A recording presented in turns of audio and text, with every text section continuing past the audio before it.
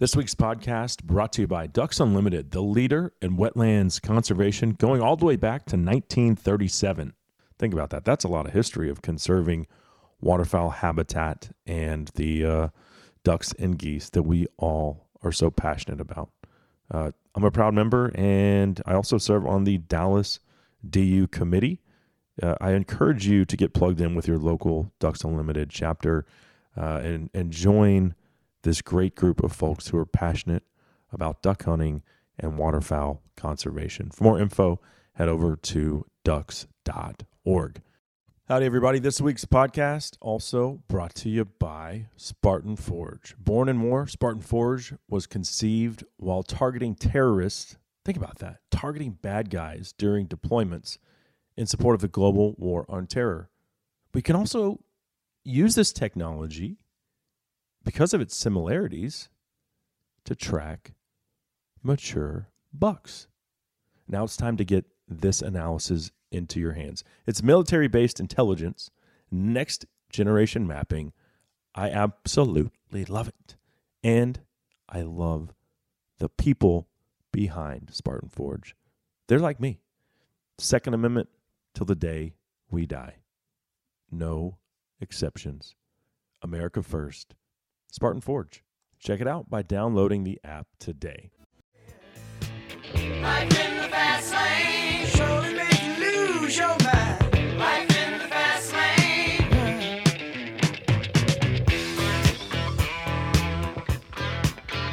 Howdy, everybody. Cable Smith welcoming each and every one of you into episode 679 of SCI's Lone Star Outdoors Show, presented by Mossberg Firearms. Great to be here, talking hunting, fishing, the great outdoors, and all that implies with you fine folks. A little jet lag today, just got back from the Dark Continent. This is the annual Africa edition, where I sit down with my good friend, my PH, second generation owner and operator of John X Safaris. Carl Van Sale will be here, and we're going to recap the adventure that we just shared together over the past 8 to 10 days? Well, really the safari, we hunted for 7 days, but when you talk about travel, you can go ahead and make it 11 days. And the travel is really, you talk about limiting factors for Africa. Why don't people go? People that can afford it, that want to go. I think the number one limiting factor is the travel. But as someone who's done it 6 times now, I wouldn't keep going back if it wasn't worth it. Also, when you talk about South Africa, no diseases. There's like venereal diseases. Sure, of course, they're everywhere. But as far as like yellow fever or typhoid or malaria, you don't have to take any of that stuff. No malaria pills, no yellow fever shots, none of it. You just get on the plane and you go. And while, every African safari camp is different, John X runs a very family-friendly experience. I've been there when there have been kids in grade school. This time there was a family that had a high school age boy. I think he was in 9th grade, and then the daughter was in college, and they each shot multiple animals. I'm probably going to take Henry with me in 2025. I think he'll be able to handle a little bit bigger caliber then. He'll be 12, so I think that is the goal for 2025. And if you want to be a part of that trip, by the way, let me pull that up. Let's scroll right over to 2025. It's crazy you have to plan things out that far, but we will be back in, I want to say, June 11th through the 21st of 2025. So shoot me a note if you are interested in that. So anyway, about today's conversation, you know what to do. Pull up that stool a little closer to the old campfire. Pour yourself another cup of that Black Rifle coffee out of Granddaddy's beat-up old Stanley thermos. Speaking of which, I'll be danged if I didn't leave my Black Rifle coffee thermos in Carl's Land Cruiser. I know that's where it is. I got home and was like, where is that dang thing? Yeah, so hopefully Carl can put that to good use. But what did we hunt on this safari? The tiniest of blue dikers. We chased them through the jungle. Well, actually, the dogs chased them, and you take them with a shotgun. That was exciting as all get out. We're going to struggle for multiple days trying to get on a big kudu bull in the northern mountains. We will stay in the mountains and hunt gray-winged partridge with a nice set of Irish setters, some beautiful upland pointing, great dog work. We'll also talk zebras and the interesting herd dynamic with stallions and mares, something that I didn't know. And then, would you hunt a zebra? Would you eat a zebra? Lots of different opinions on what I think is one of the most beautiful animals that you'll find in southern Africa. What else did we do? Oh, yeah. I took the bow this year, and we did so much other stuff that I didn't actually get to use it that much. But we did chase warthog with the bow. Maybe there's a happy ending. Maybe not. We also got into a goose and pigeon hunt. Like, literally, they had erected a legit duck blind over water, and we shot Egyptian geese and rock dove, which was awesome. And then we wrapped up the safari with something that we had not previously hunted, and I don't really know why, because once I put my hands on this thing, I realized what a cool species water buck are. So that's what's on the docket for today. If Africa's on your bucket list, or maybe you've read books about the Dark Continent, the mystique and allure of Africa is still alive and well. And if you're like me, maybe you felt that gravitational pull that is tugging at that adventurous spirit inside of you, that one day you're going to end up in Africa. And it's not as expensive as you might think. If you want to hunt plains game, you can have one hell of a safari for what a lot of folks will pay for one elk tag in the lower 48. So just keep that in mind. If you want more info, like on an actual price list, then just shoot me an email. Happy to answer any questions. Well, let's do a quick giveaway. I've got a Havilon Paranta. It's the same knife that I presented to my tracker, David, on the last day of our safari. And you talk about a practical gift. I mean, these guys use skinning knives day in and day out. Of course, it didn't hurt that I also had 30 extra blades, thanks to Havilon for sending those over. Handed those to him as well. He was so appreciative. And so from South Texas to South Africa and everywhere in between, I don't think you're going to find a better skinning knife than the Paranta. So we'll give this one away today. Just email the word Africa, that's Africa, to LoneStarOutdoorShow@gmail.com, and you are entered into today's Havilon giveaway. Coming up next, my longtime friend and PH, Carl Van Sale of John X Safaris, joins me on SCI's Lone Star Outdoor Show. Finally got it made. Old Hank made it here. We're all sure that you will, but I don't think Hank Done it this way. No, I don't think Hank. Land is the one thing they're not making any more of, but we all want it, and Lone Star Ag Credit has been helping its borrowers finance their own piece of paradise for over 100 years. They'll do the same for you. If you're ready to take that next step and make the dream of owning your own land reality, then head over to LoneStarAgCredit.com.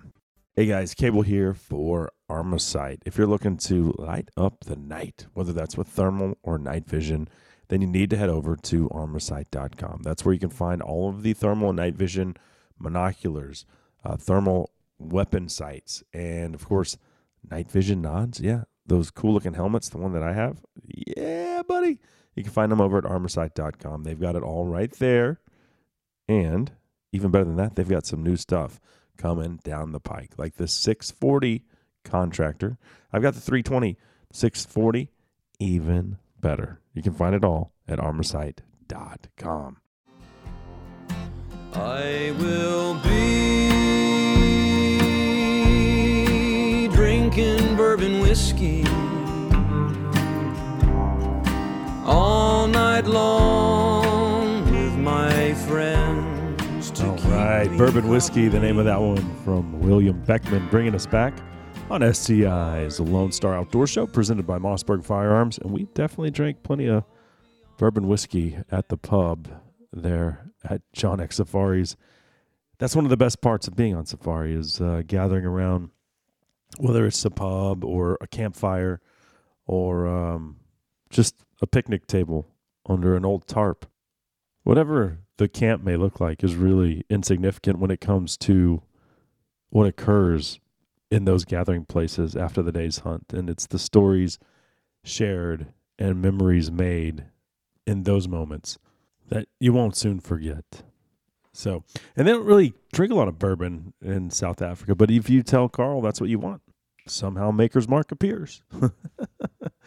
Also, my favorite beer over there is Hansa. But they've got great beers too, and they drink something called Russian spring water, which is essentially soda, vodka, and lime juice. And that made me think, well, so that's basically just ranch water, but sub tequila for the vodka. And you've got an improved beverage by Texas standards, anyway. All right, let's talk some hunting. This segment of the show brought to you by SCI, the worldwide leader in big game conservation. Carl and myself are both proud members. Actually, one of the guys, my friend Ryan, who joined me on this safari, he just joined SCI. As he gets it, like who's doing more to promote big game conservation across the globe? Well, the answer is nobody. They are active in D.C., protecting our rights, our heritage as sportsmen and sportswomen. And I think you can join for $75 a year. It's not a big investment, but it goes a long way. For more info, just head over to safariclub.org. Let's go ahead and take a listen to my conversation with my longtime friend, professional hunter, and South African native Carl Van Sale. Carl, this is safari number 6. And everyone has been its own unique experience. This was no exception. Right now I'm feeling a little wet. Yeah. I stink like a ruddy old water buck. But it's been a hell of a trip. Yeah, Cable, it's been another incredible week with you, so to say. I think it's become a bit of a tradition for us, but I think we've toiled harder than before. I think the longer we hunt together, the less there is for us to pursue the new species and things like that. And obviously we have to focus on our opportunities in the different way in which we did on trip 1 and trip 2. Yeah. But yeah, this time we obviously took on a variety of other styles of hunting. We tried the bow, we did a bit of bird hunting, and obviously used the rifle. So in combination, it was something different that you and I have not done before. Yeah. Well, and the first thing we took was a blue diker with a shotgun. So that was such a unique experience because you have these little, what kind of dogs were those? They're a beagle cross. So it's a Beagle. beagle with some terriers. And traditionally, we're not awfully mad about beagles because they're notoriously bad listeners. They don't listen. We call We had them one when I was a kid. Yeah, we call them the dogs without ears. It got run over because it didn't listen. Exactly. So, but the guys do like their noses. They do chase nicely, and they're not fast enough to actually catch the dikers. So, and like we set up in the forest, or just on the edge of the forest, and basically start either the top or the bottom of a valley, and the dogs work their way through and then start chasing the dikers. And it gets very exciting once they get going and they're really starting to bark. And the closer they get, the more it echoes and the more exciting it becomes that moment. And I enjoyed watching you with a shotgun. It was left, right, because the dog would bark there, then another dog bark here, and you didn't quite know where it was coming. And I think that makes it very exciting and unique, most certainly. And you opted to hunt with the dogs versus the blind. And that's obviously your love for dogs. 100%. And then you stay on the outside, basically, of I'm going to call it just thick jungle-like vegetation. Yeah. And then we're kind of in agriculture, like pineapple fields. Yeah. Once it was all said and done, we actually went into the jungle and kind of learned a little bit about the habitat. Yeah. And then how unique these little antelope are. Explain is it a midden? Yeah, it's a midden. So basically a midden is a lot of game, most certainly in Africa. I'm not sure about North America, but in Africa you'll have a territorial male actually scat every day on one dung pile. And he may have 3 or 4 of those piles that are the boundary of his kind of his territory. But it lets other males know that, yeah, I'm boss, and this is my reign. And basically any female in here is what I breed with and what I fight for to have that right. So his genes can go forth. But blue dyke in particular are very territorial, extremely aggressive with one another. And you will actually find from time to time when guys, because they're so small, when guys have turned them into pets over the years, where they've caught them in the forest when they're very small. In the beginning they're as big as a rat. They fit in your hand. That's how small they are, to give people an idea. And they grow up, and even when they're big and they call it acclimatized humans and they're acclimated, you actually find that they will stab you with those little horns. So as a young boy, we used to have one, and my dad got stabbed a number of times by a little blue duiker in his scarf, all over 1 inch little jab mark, and in and out quick before you knew it. So I don't think we have any species like that in Texas. None of our deer species scat in the same place. Now, you talk about things from India, like a nilgai or a black buck antelope. They absolutely do that. Yeah.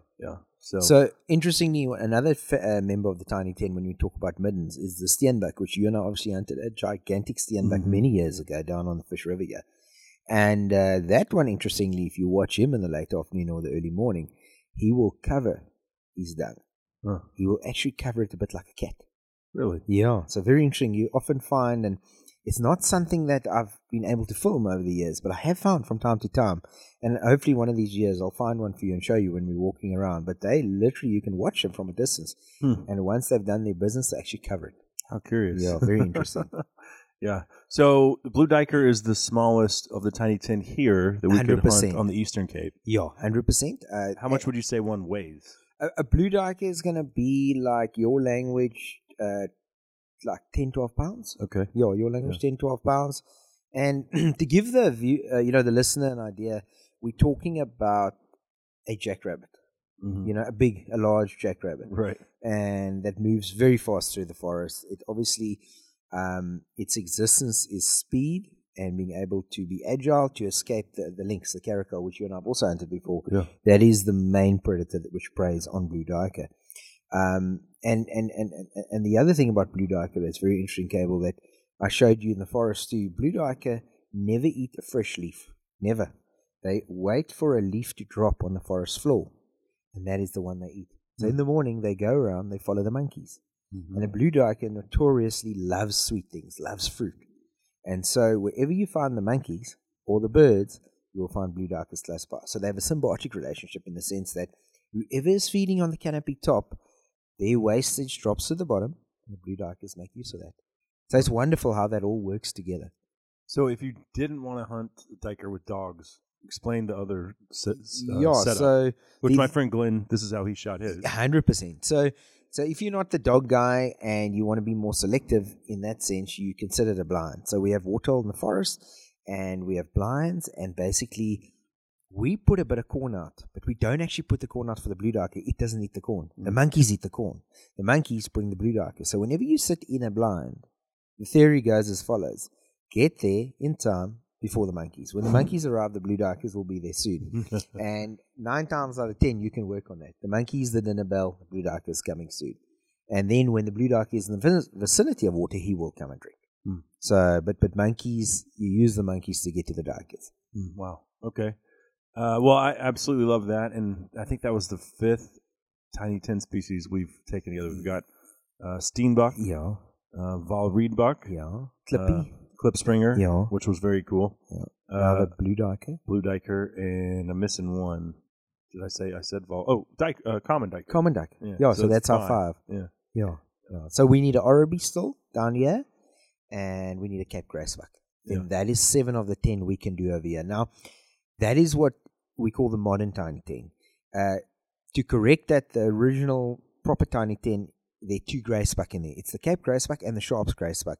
But people have found that those are so similar to one another. They added the Valreedbuck to add a different dimension to the hunting. So if you was, if you were strictly speaking Tiny Ten, the Valreedbuck would not be counted. But most people have accepted it that it's something more interesting than going for another Gracebuck, basically. So for what we do, 7 out of 10 can be achieved here. So you and I have 2 to go here. And then the others will be the red duiker, the Sunni, and the dik dik. Which I know your wife Erin thinks is very cool, and I don't know why. Yeah, I don't either. Yeah, I don't know if it's the name or what, but yeah. She was like, "Yeah, you can get one of those there." I was like, "Yes, you can in another country." Yeah, right, in South Africa, but not where we are. Yeah. Okay, so we got the duiker, and that was, that hunt was action packed, and didn't take that long, to be honest. No, it didn't. Our areas are very well managed in the sense that large quotas, small off-take, and the guys like Rob, the character we hunted with there, a guy like him, that's his life. He knows those forests well. Those dogs know the forest well, and so do the beaters, the men who go along. And so they pretty much have a good idea of what region to look at. And, if you're lucky, it goes like we had it. We were on the second or third beat, so we were very lucky. But trust me, I've had 2-3 days without a blue duiker. Really? And it did help the cause that you were actually able to connect. The previous day we actually rolled stones for you on the range, which was actually fun as observers because we were trying to trick you. So all of us on this end, we had big, large boulders and we were rolling them across at various angles, and Cable didn't know where they were coming from, and he had to shoot them as like running targets. And so I knew then that you knew what you were doing with a shotgun, and it proved itself the next day. Your eye was in, and it was bang, bang. And it was great to get our safari off and running, and we were off to the ocean for lunch. Something you haven't experienced before. Yeah. You get to see the beach, which a little cold to get in the water, but that's a place where you go and vacation. Yeah, we fish there. That's our fishing tour every year after the hunting season. We go fishing there, and old Royboy and myself, Greg, we have a good time. Try and catch a few fish, have a few cold beers, and kick back and enjoy the sun. Yeah, that's beautiful. And grunter is the fish you're trying to say. Spotted grunter and cob. Those are the ones. And our cob is very similar to your snook in the US. I've caught some of those before. They're very similar in style. And then our spotted grunter, I don't know, I would say it's like a miniature Jack Trevally, a little one. Yeah. So they little, a big one is maybe 10 pounds, but they are strong fighters. Yeah, Very, like very a Jack strong. Crevel, Yeah. Snook, Aaron and I went to Florida to catch. Yeah, to go for snook for my 40th birthday. Oh, that's cool. Yeah, she caught like a 44-inch one that is now there's a I replica think that's on the one wall. I saw Josh and them. Yeah. Am I right? Yeah. Josh and them brought it to your house after mounting it. Am I right? Mhm. That's it. I saw It was that my one. birthday. I was supposed to catch the big one. Totally not bitter at all. No, I couldn't have been happier for her. Well, let's take a quick break, Carl. When we come back, we'll have left the warmer temperatures in the jungle. The blue diker calls home behind, and we'll head north into the mountains for Big Bull Kudu. That segment brought to you by the Mossberg Patriot. It's the rifle lineup that is ruggedly and reliably American built. And they offer everything from a 22-250 up to a 375 Ruger. I took the 300 Win Mag on this most recent safari. All of the barrels are now threaded for suppressors. It's the Patriot. You can find it at mossberg.com. We'll be right back on SCI's Lone Star Outdoor Show. I'm stuck at 303 with my hands beneath my feet. Put your money where your mouth is, long as I can get what she's been getting. I'm Chris Letzinger, online sales manager at Cinnamon Creek Ranch, here reminding you we're not your typical archery club. We're a one-of-a-kind archery facility with indoor and outdoor ranges, full pro shop, and 6 different 3D courses. Cinnamon Creek was designed by hunters for hunters. Located in Roanoke, Texas, we have over 200 3D targets to hone your archery skills. Call 817-439-8998 or visit us at cinnamoncreekranch.com to visit our new online store. That's cinnamoncreekranch.com.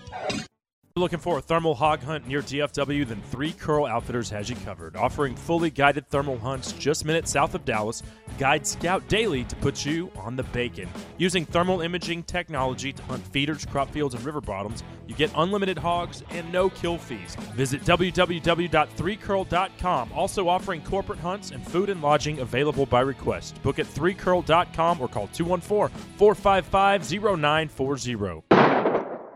In the market for a compact track loader? Check out the Bobcat Advantage, where Bobcat track loaders squared off against other brands in a variety of tests and challenges. Whether you're looking for performance advantages, uptime protection, or quality design, Bobcat compact track loaders are the best built machines in the industry. But don't take our word for it. Watch the videos at bobcatadvantage.com or see Bobcat machines in person at one of our 9 North Texas locations. Visit bobcatofnorthtexas.com or call 469-586-0000 today.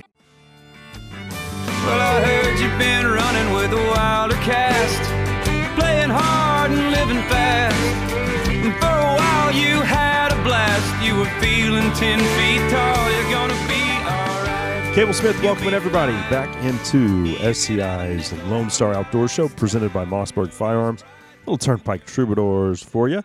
We are still visiting with my good friend and professional hunter, Carl Van Sale of John X Safaris, and we'll get back into that conversation in just a second. This segment, though, brought to you by Stealth Cam and the DS 4K wireless trail camera. I actually left one of these bad boys with John X. Patrick runs their trail cameras, and he was so pumped to get a new one.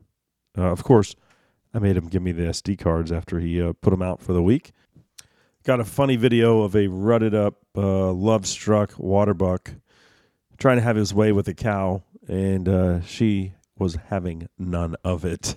But yeah, thanks to Patrick for putting the Stealth Cams out, and you can find the Stealth Cam DS 4K right there at stealthcam.com.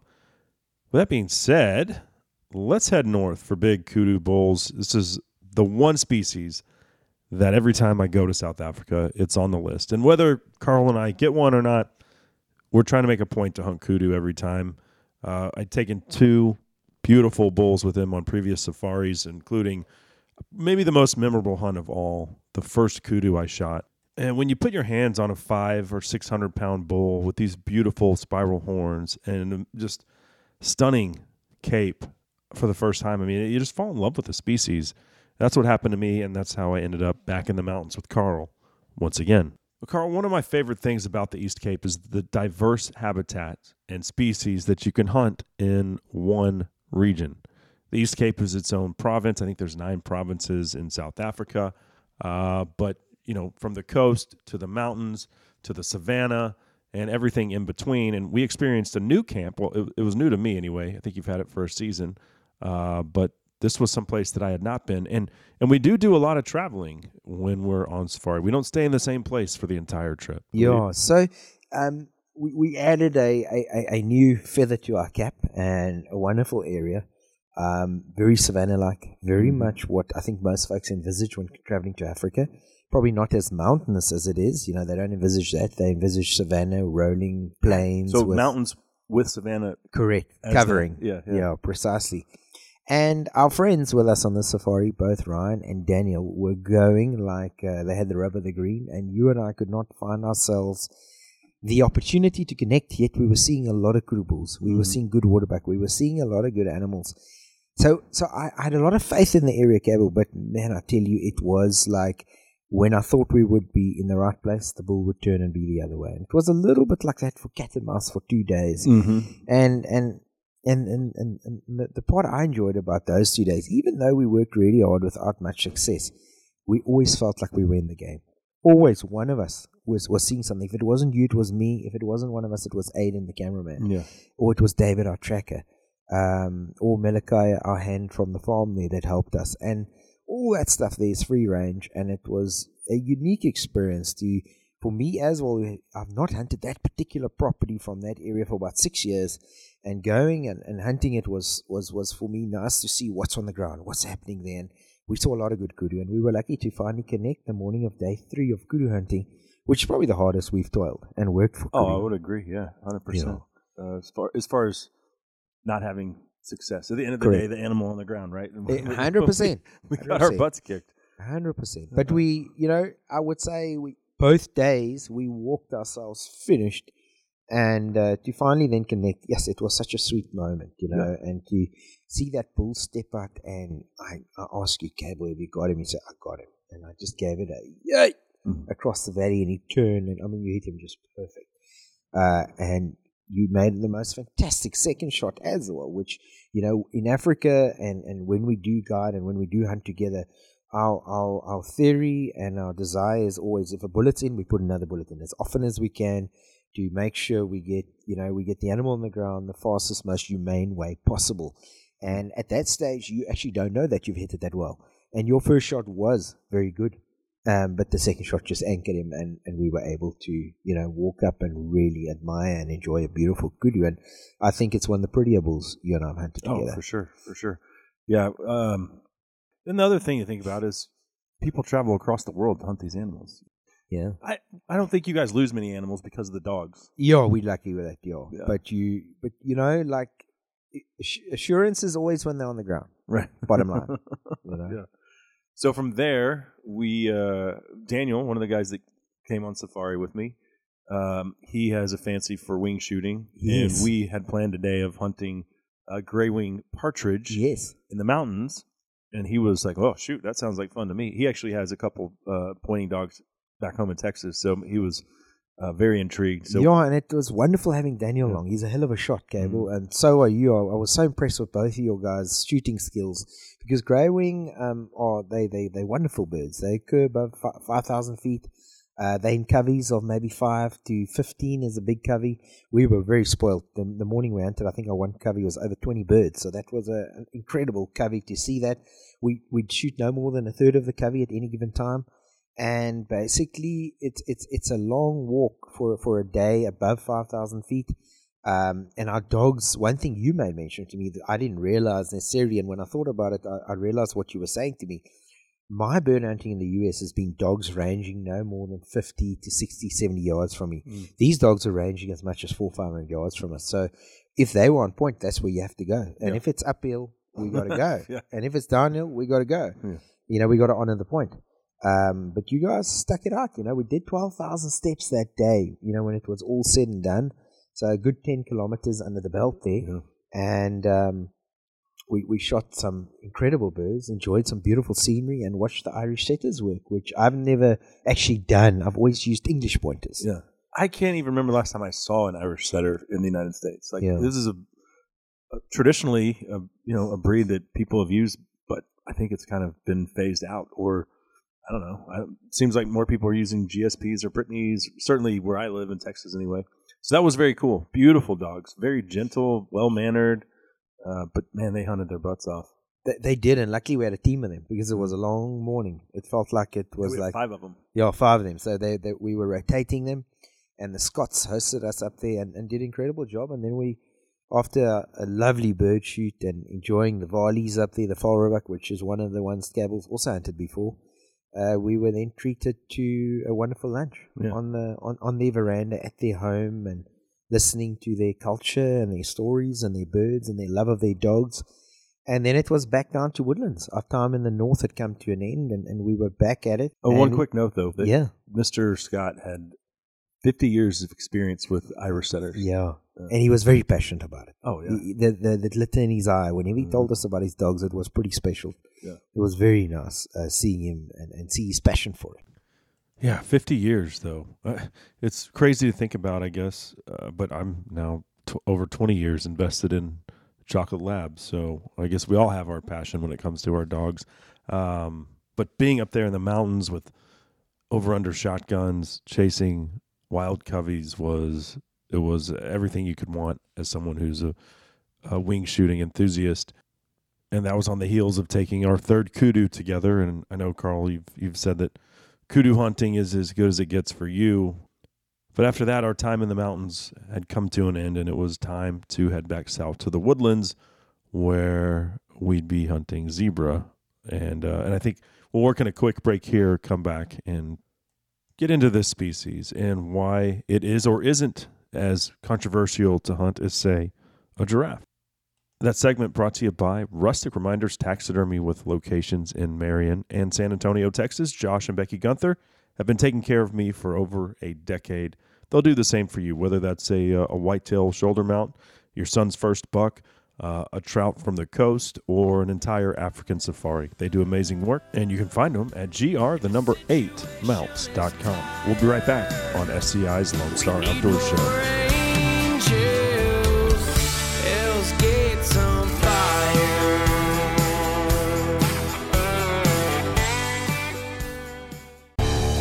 Some say a silenced gunshot is the baddest sound out there.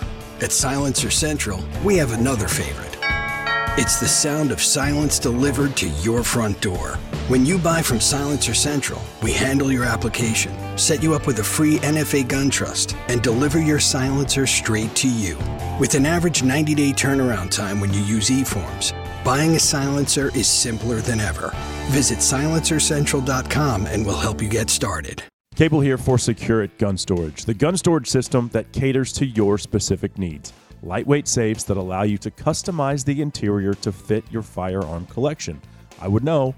I've got 4 of them in my house. It's decentralized storage that keeps me organized and never more than arm's length away from a firearm. The storage system keeps my guns and optics from ever touching or rubbing against each other as well. To check out their full lineup of safes and storage systems, just head over to secureitgunstorage.com. And you can thank me later. I'll be gone, but when it's done, I'm all alone on my midnight run. I'm taking me a midnight run. I'm making another one. 1,000 miles or more I'll drive to where I lived when I thought Midnight I Run, the was name of that one alive. from Charlie They'll Crockett, bringing us back on SCI's Lone Star Outdoor Show, presented by Mossberg Firearms.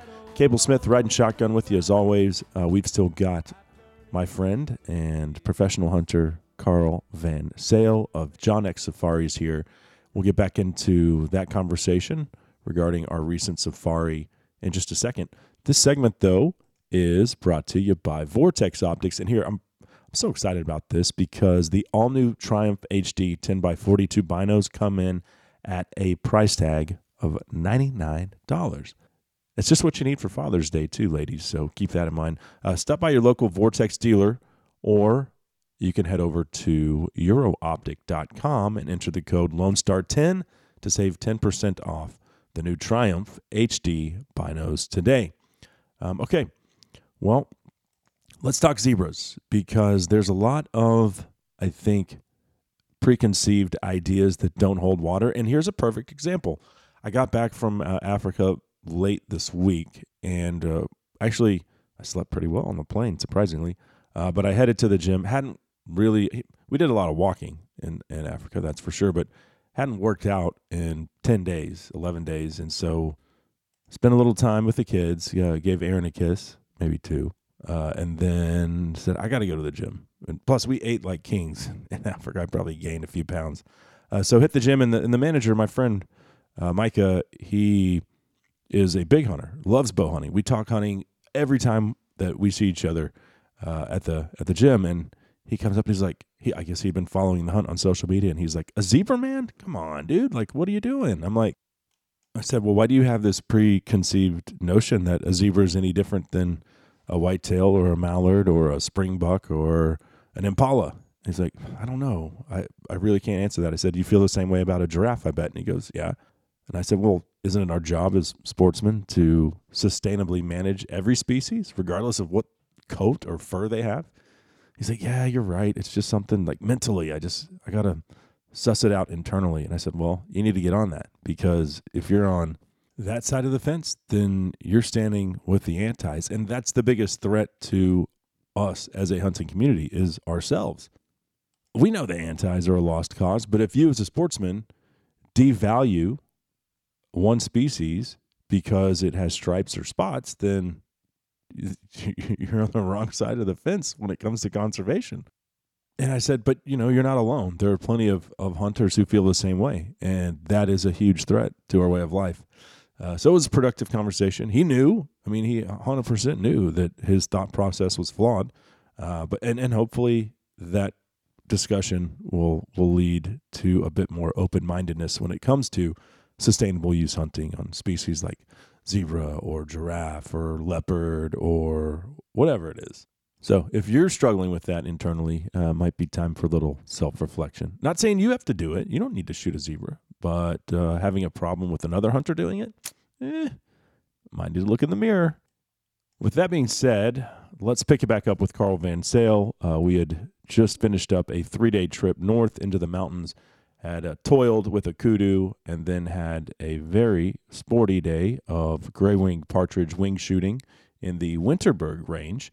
And now we're headed back south towards the woodlands. And then we came back that afternoon, and we were onto a zebra, Cable. Yeah, that was the second zebra that I've hunted with you. But one of my best friends from high school, his wife wanted the first one I shot, so I gave her the cape, and she actually had it shoulder mounted, and that's cool. Put in and they don't even hunt, Carl. This is like, we want this for decoration. So, well, that's good. Sustainability, right. Man. So sustainable utilization protects the resource. But now Cable wants one for his office, so we've got a nice rug and shot. Very nice. I think it was a mare. Yes, a big mare. So we often do take mares, Cable, because if you look at the ratio of any group of zebra, only one stallion with the group. And the dynamics in the zebra family is actually quite interesting in the fact that the head mare decides if a stallion can mate or not within that group. And so what you find is when there's a good dynamic in the family situation, it's better to take a mare than a stallion, just because the stallion's been accepted and he will breed. So we actually do like to take about a 50-50 ratio of stallions to mares. And interestingly, mares usually carry the better rugs. Stallions fight, bite, and kick. Mares do not. They are ladies, and they are better mannered, and they have better hides. So that's quite interesting where guys think, well, they want a stallion because that is the big buck bull syndrome we grow up with. Right. But in zebra world, it's maybe not always the one you want. And this is a Birchall zebra. You have, how many species are there in Africa? There are the Hartmans, mountain zebra, which occur in Namibia and northern South Africa, and in parts of the Eastern Cape and the northern parts. We have the Cape Mountain zebra, which only occurs here down the southern tip of Africa, the Western Cape and the Eastern Cape, and then the Birchall zebra. So those are the zebra in southern Africa. But the further north you go, you get the Gravies, you get the Selous, you get the East African. So there's quite a few zebra. There's the Boom zebra as well. So there's quite a few as you go north. And so for us, the three options we have here, they are the biggest of the zebra. But we also have the Cape Mountain, which is the smallest of the zebra. So you and I have hunted giraffe together, and if anyone hasn't seen that YouTube, I encourage them to check it out. It's on the John X channel. But, we told the story of why someone would hunt a giraffe. Yeah. Do you get that much blowback from a zebra because people are like, why would you shoot a striped horse? Cable, I would say the horse lovers, there sometimes is a kickback on that. But I don't find it as emotionally driven, and the rhetoric is not quite as heated as it comes to a giraffe.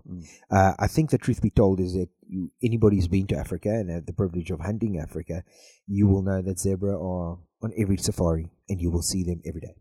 Yeah. So it's a bit like giraffe. You will see them every day as well, most of the time. So people seem to be more at peace with zebra. It's more acceptable. But yeah, there is that group of people, even within the hunting community, that just doesn't want to hunt zebra. Yeah. It's the same thing with eland. There is that group in the hunting community that says, it looks like a Brahman bull. Unless you've seen a proper eland bull, it's not a Brahman bull. Right. But, each one to their own. If those who feel it looks like a Brahma bull, please don't hunt it. They take very long to mature, and we are very proud of our quality of eland. And for us, the less people want to hunt them, the better for the guys that do want to hunt them, because they only get older and better. How about zebra as table fare? And I've eaten it a couple times. The first time I ever ate it was in Texas at some ranch. Somebody shot one there, and I was like, wow, this is so good. And while I was in the US in January, actually, Cable, I read the most interesting report about the demand for zebra meat throughout the United States now, because it's such a healthy meat. Yeah. In Africa, still, I would say that it's not the most popular, and it's not due to any other fact or reason, but the fact that we have so many, many options. So people still want to find a grain meat. You're still going to see guys still angling towards your mountain reedbuck, your springbuck, your wildebeest, your eland. Those are the top meats, with eland probably being the number one. The zebra gets a negative rap because of the yellow eland fat. backstrap last night, which was... That was very good. Yeah. Very good. But the zebra basically gets a bad rap for the yellow fat. And if you think now, the article I read in the US, which was very interesting, they're putting it in the same bracket as ostrich. And the ostrich craze has also obviously come and gone in the US, but at the time, the Heart Foundation recommended that. So it's, again, yellow fat animal, very popular for the health guys. But yeah, so I wouldn't say our industry here is focusing on zebra meat, but there's most certainly a bunch available, and at every last scrap, it all gets utilized.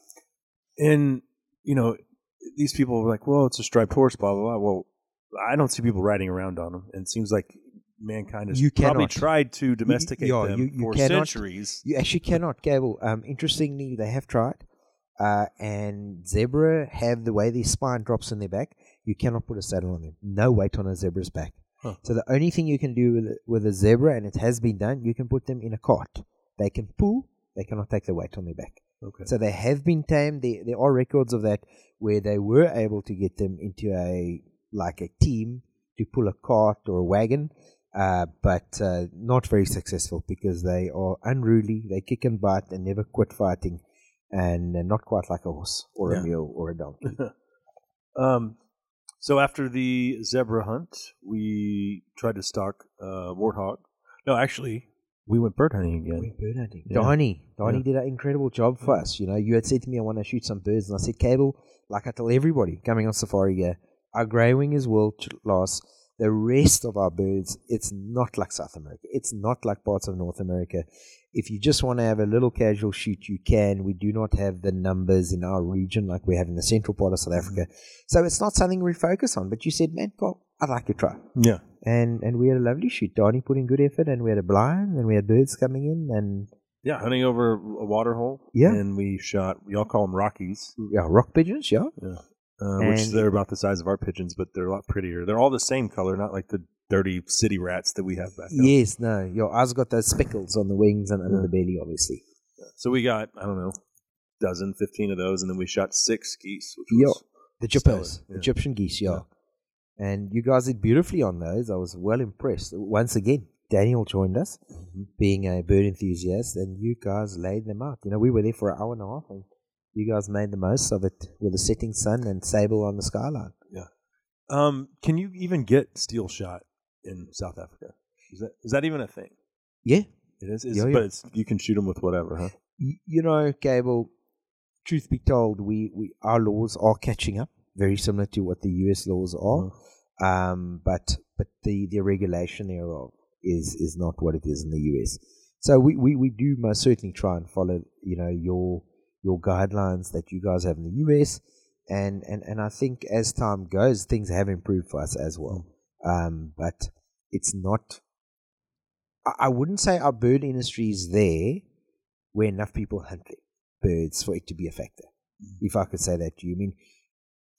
Well, yeah, because your limit of Egyptian geese is like 8 per person or something. Yeah. Our geese, like, you can shoot 3 for most of them, you know, Yeah. for the Canadian geese anyway. And out of all my friends, South African friends, I maybe know 2 guys who bird hunt. Really? 2 guys. So the culture It's just not a there. culture. You don't if I invite people for a bird hunt, they don't even know what it's about. Huh. I mean, literally poor shotgunners, the majority of them. And I'm not saying this is a big generalization, but it's not part of our culture because why? Once again, our choice is so vast to hunt game. Yeah. We all grow up dreaming about hunting a nice big kudu, dreaming about a big springbuck. We want to hunt a volley in the mountains. So those are the things that drive us as kids. You don't see us bird hunting because we do get a lot of gun time. Where I think in North America, with your guys' tag system and your limited resource in opportunities, not that, you know, there's plenty of whitetail, there's plenty of mule deer, etc. in the US, but they do limit you guys. I mean, you guys have to really, for us, your draw system, I mean, we can't fathom it. Yeah, I mean, I'm trying to figure out where I'm going to elk hunt this year. Well, there you go. Yeah, how can I get a tag, or go over the counter in Colorado, or maybe get a landowner tag somewhere else? But then you travel, you drive for 12, 14 hours, and you get there and you have one tag for one species. Whereas here, I don't know how many species you can hunt on the Eastern Cape, but it's in the 20s. Maybe. Yeah. You know, we actually had this discussion at dinner last night. It was interesting. We said in North America, you want to hunt a number of species. Let's say a handful of species. You're going to fly a plane properly. You're going to be traveling. A Land Cruiser can take you there within 3 hours, and you can have just over 30 species available to you that you can start hunting at any given moment. Yeah. So no tag system yet. Very strict hunting license, which you always take out, and a register system. We keep quotas. It balances with our fishing game, which we call nature conservation. That's not fishing game here. We call it nature conservation. And together we run a strict protocol on sustainable quotas. And basically, like you saw for your blue duiker, we have to do a special permit for that because that falls in a different category. So our species fall into various categories and very well regulated in that sense that privatization, once again, equals sustainability. Well, there's no doubt. And in a place like South Africa, all the land is private, save for the big national parks that are void of hunting opportunity. Back home, we do have a public lands resource, but when it comes to private hunting preserves or ranches, they are unequivocally more well-managed than any public land resource could be when you're talking about hunting anyway. And I'm not advocating for privatizing any more land in the United States at all. Y'all know I love my public lands. But you can't say that Unit 45 in New Mexico is as well-managed as a 50,000-acre hunting operation. It just isn't. And the federal government doesn't have the money to manage it accordingly. So just keep that in mind, because the woodlands, some 25-odd years ago was all sheep, goats, and cattle. Now there isn't any livestock at all on the property. It's strictly managed only for the benefit of wildlife through sustainable use hunting. That segment of the show brought to you by Numa Outdoors and the Pathfinder Pant. It's what I wore every day while on safari, from South Africa to South Texas and everywhere in between. It is rugged, comfortable, and protects you from all those things that want to cut you, scratch you, and even bite you. It's the Pathfinder Pant. You can find it at NumaOutdoors.com. Coming up next, we'll hunt a rutted-up, stinky old waterbuck bull on SCI's Lone Star Outdoor Show. Selling guitars on the West Coast, going hungry, chasing ghosts around and around we would go. Time to tell you about Protect products. Veteran-owned and made in the USA, Protect makes your water work harder for you in the field. They have a hydration electrolyte formula for endurance and replenishment. It's perfect for elk hunting, right? Energy formula for when you need an extra kick. Immunity for optimizing the immune system. And one of my favorites, the rest formula to ensure deep sleep and proper recovery. All the formulas are liquid, so they mix instantly in your water bottle or Camelback. And the cool thing is, they don't gunk them up like a powder with that messy residue. They also have an easy-to-use line of mineral sunscreen for quick and odorless application and all-day protection in the field. For more info, head over to protect.com to see their entire lineup. That's Protect, PROTEKT.com. It's that time of the year where you might want to try to kick off a new year with a fitness journey. Cryo and More has all your holistic healing needs with cold therapy, heat therapy, and pressure therapy, which shortcuts the time you have to spend recovering from your workout or minimize the muscle soreness you feel from physical activity. Cryo Skin is a body hack that speeds up the death cycle of the fat cells using non-invasive technology that uses heat and cold to eliminate fat cells.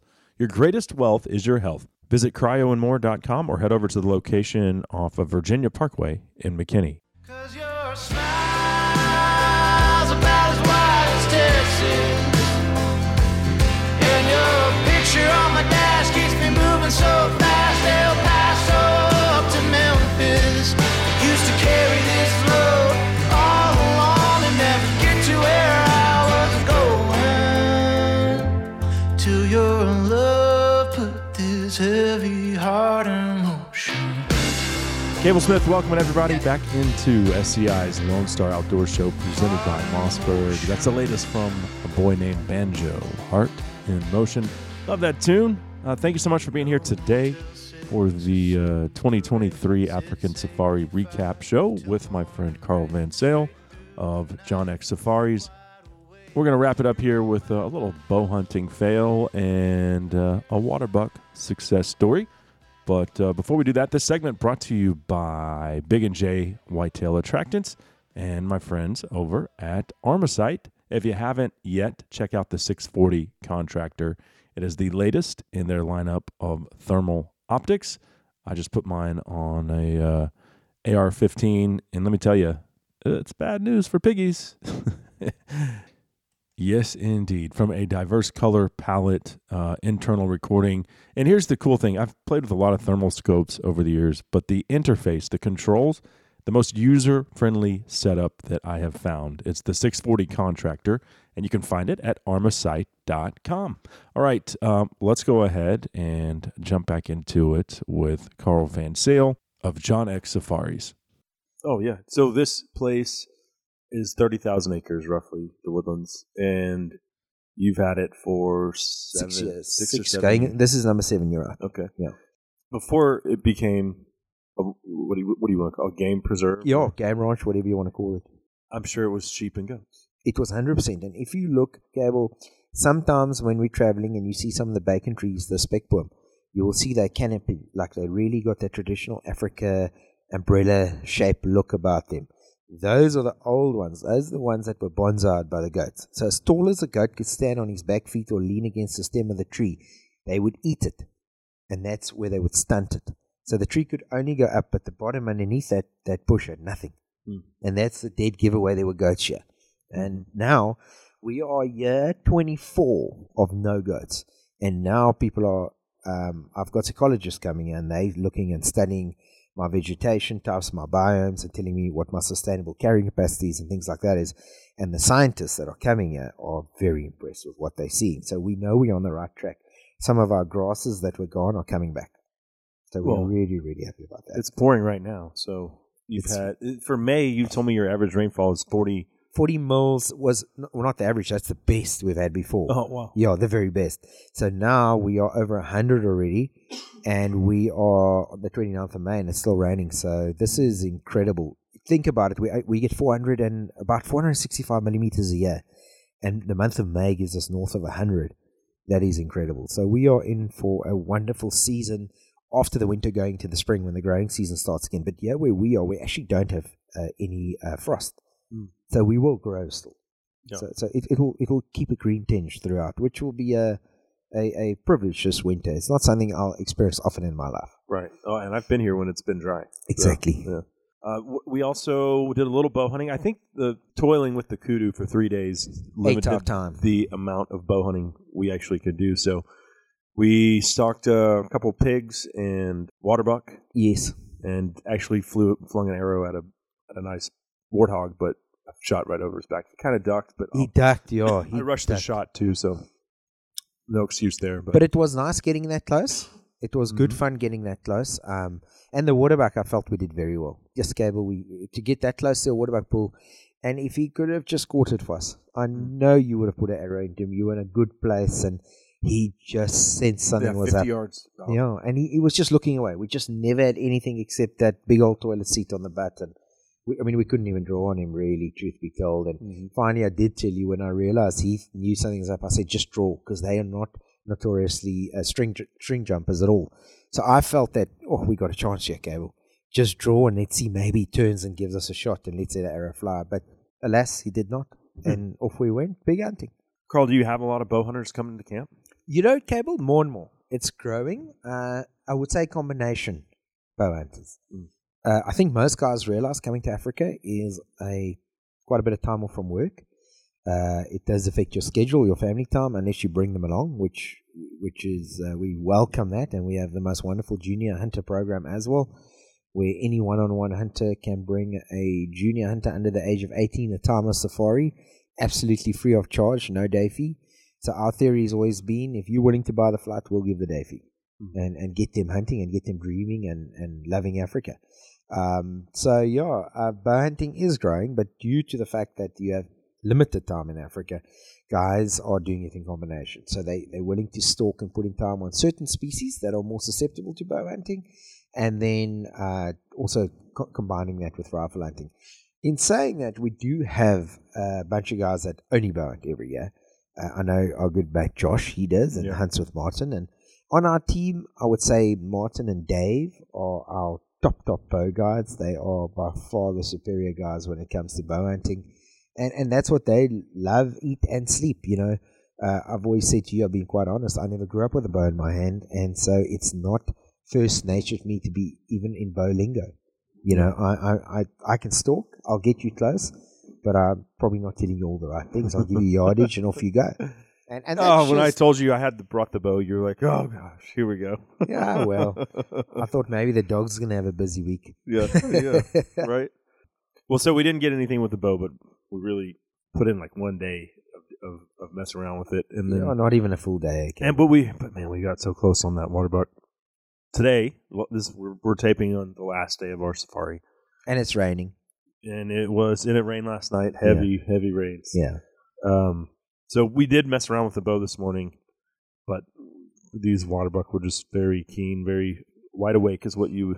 Yeah, I don't know why. We were a long way away from the first group of these stocks, Carl, these are not. I mean, yeah, these stocks are long. Like you're putting in an hour, 2 hours just to try to get into position. Correct. And when it doesn't work out, it's like take your hat off your head and just throw it on the ground. Yeah, exactly. And you know, I told you the other day, I said, man, I can be your best and your worst because I emotionally invest in it, and so do all the guides. And sometimes you do get frustrated, and you feel that frustration as a team. And when you're frustrated, I feel for you, and when I'm frustrated, I can see you feel for me on it, and we're all like in it together. But we get over the line. But this morning, yes, it just felt to me that every waterbuck had my number, and no matter what I did, I was like just in the wrong place, and the wind would turn or something would go. And finally, I just told you, I said, okay, well, this is like a shitty morning. Excuse the French. I'm sorry, listeners. But I was like, this is not the kind of morning I do. Yeah. And finally I said, let's just get around. And we got around onto some cliffs that I know and saw a herd of buffalo. We were walking down, and the next moment, the good old deer hunter came out in cable, because all I heard was buck, buck, buck, yes, a buck, yes, a buck. I'm going, buck, buck? We don't have fallow deer here? We refer to them as bulls and then rams. Rams, here. correct. Yeah. We don't have bucks. Yeah. So when you went buck, buck, buck, I didn't know what, but I realized when I saw your eyes, they were as big as saucers. I knew you'd seen what we were after. Yeah. And I immediately jumped into action, and you took position, and we waited. 3 eland came out, a whole herd of impala came out, and finally he came walking out. We could just see his horns. And you had to wait patiently 10, 15 minutes. Finally, he kind of fed out, and as he was about to head down a path out of our sight, I gave a yelp across the valley, which I do sometimes. And Cable, your angle was tight, but let me tell you, you pumped him. Sweet spot. He took off at a pace down the hill into the forest, and then so thick we couldn't see where he went. Yeah, the anxiety set in. Yeah. So we sent David. David went and fished Flash and our new dog Boots, which at this stage Boots is the greenhorn. I don't know if Boots knows what his role is yet, but we're giving it our best shot. And David walked onto the track, immediately found the track, the dogs took off, and the waterbuck was stone dead. To our relief, Yeah. and our absolute excitement as well. We were so happy to get the news over the radio. And I felt great. I mean, I was laying prone, 250 yards. Yeah. But still, It's a big you animal. lose it into the forest that's that thick. It's like, oh. Yeah. So, yeah, the dogs made quick work of it. I think it went 40, 50 yards. Yeah, and hadn't it been down, it wouldn't even gone that far, you know. Yeah. And that was a species that we had not hunted before. Yeah, we've seen a lot. I mean, every trip. All every the time. trip you see them and you identify them very quick. You say to me, yeah, there's a waterbuck, there's a kudu, there's this, there's that, and we've seen tons of them. But yeah, I'm glad we connected with a great old bull. He's heavy as heck. He's worn down part of his tips already. We actually tried to pursue the other waterbuck with a bow. Actually had a broken tip because they're such aggressive fighters, they do break them. So yeah, very happy. He's got nice, heavy, what we call perspex colored horns. That means he's of an age where his horns have turned color. They're not that black, dull color anymore. So yeah, very, very happy with him. And I couldn't believe how big those animals were. they grow on you, a bit like a roan. I see mounts here. My buddies have shot them. Yeah. But when you actually get up, you see how massive the body of a big bull waterbuck is. He'll be heavier than a kudu. Kudu's lankier but taller, but a waterbuck's more well set between the shoulders. So he actually weighs more on the scale than you realize. Yeah. And this animal is unique in the sense that most of your antelope species don't smell, but these stink. Like, Yeah, this ruddy old bull reminds me of, like, you know, Yeah, he's what an musky. elk would smell Yeah, like. he's musky. Yeah. Yeah. He is, and they're very oily. Yeah. And they have hollow hair, very much like some of your. Most of our game does not have hollow hair. This waterbuck does have hollow hair, and now with the rat being on, they actually urinate all over themselves, and that kind of increases the scent, you know, for other bulls. And like I said to you, they fight like you cannot imagine. You often see a waterbuck bull chasing another bull over the mountain into the next valley. I mean, they are relentless in pursuit. As far as the oil goes on their hair, Yes. to me, you say waterbuck, and you would think that this animal gravitates to or lives around water. Yes. These things are everywhere, Everywhere. all over. So All over, yeah. I'm thinking, like, they messed up. They should have named a lechwe the waterbuck, Exactly. and the waterbuck should have got some other name. Yeah, other name. I agree with you. But Stinkbuck or something. but part of the oiliness is to do with their lack of water and living around water too. But you are right; they do occur in the high country where there's absolutely limited water sources. Yeah. But they also love the river system. So a bit of this, bit of that. But a unique one for us, and most certainly one of the most common ones you will see. They've done so well through privatization and sustainable utilization that'll be one of your most commonly spotted animals on safari. Yeah. Well, Carl, it's been awesome as always. Yeah. No, thank you, Cable. And I think I know that the other guys that were here. I remember I go back to my first trip, and you're wide-eyed, and everything's new and exciting.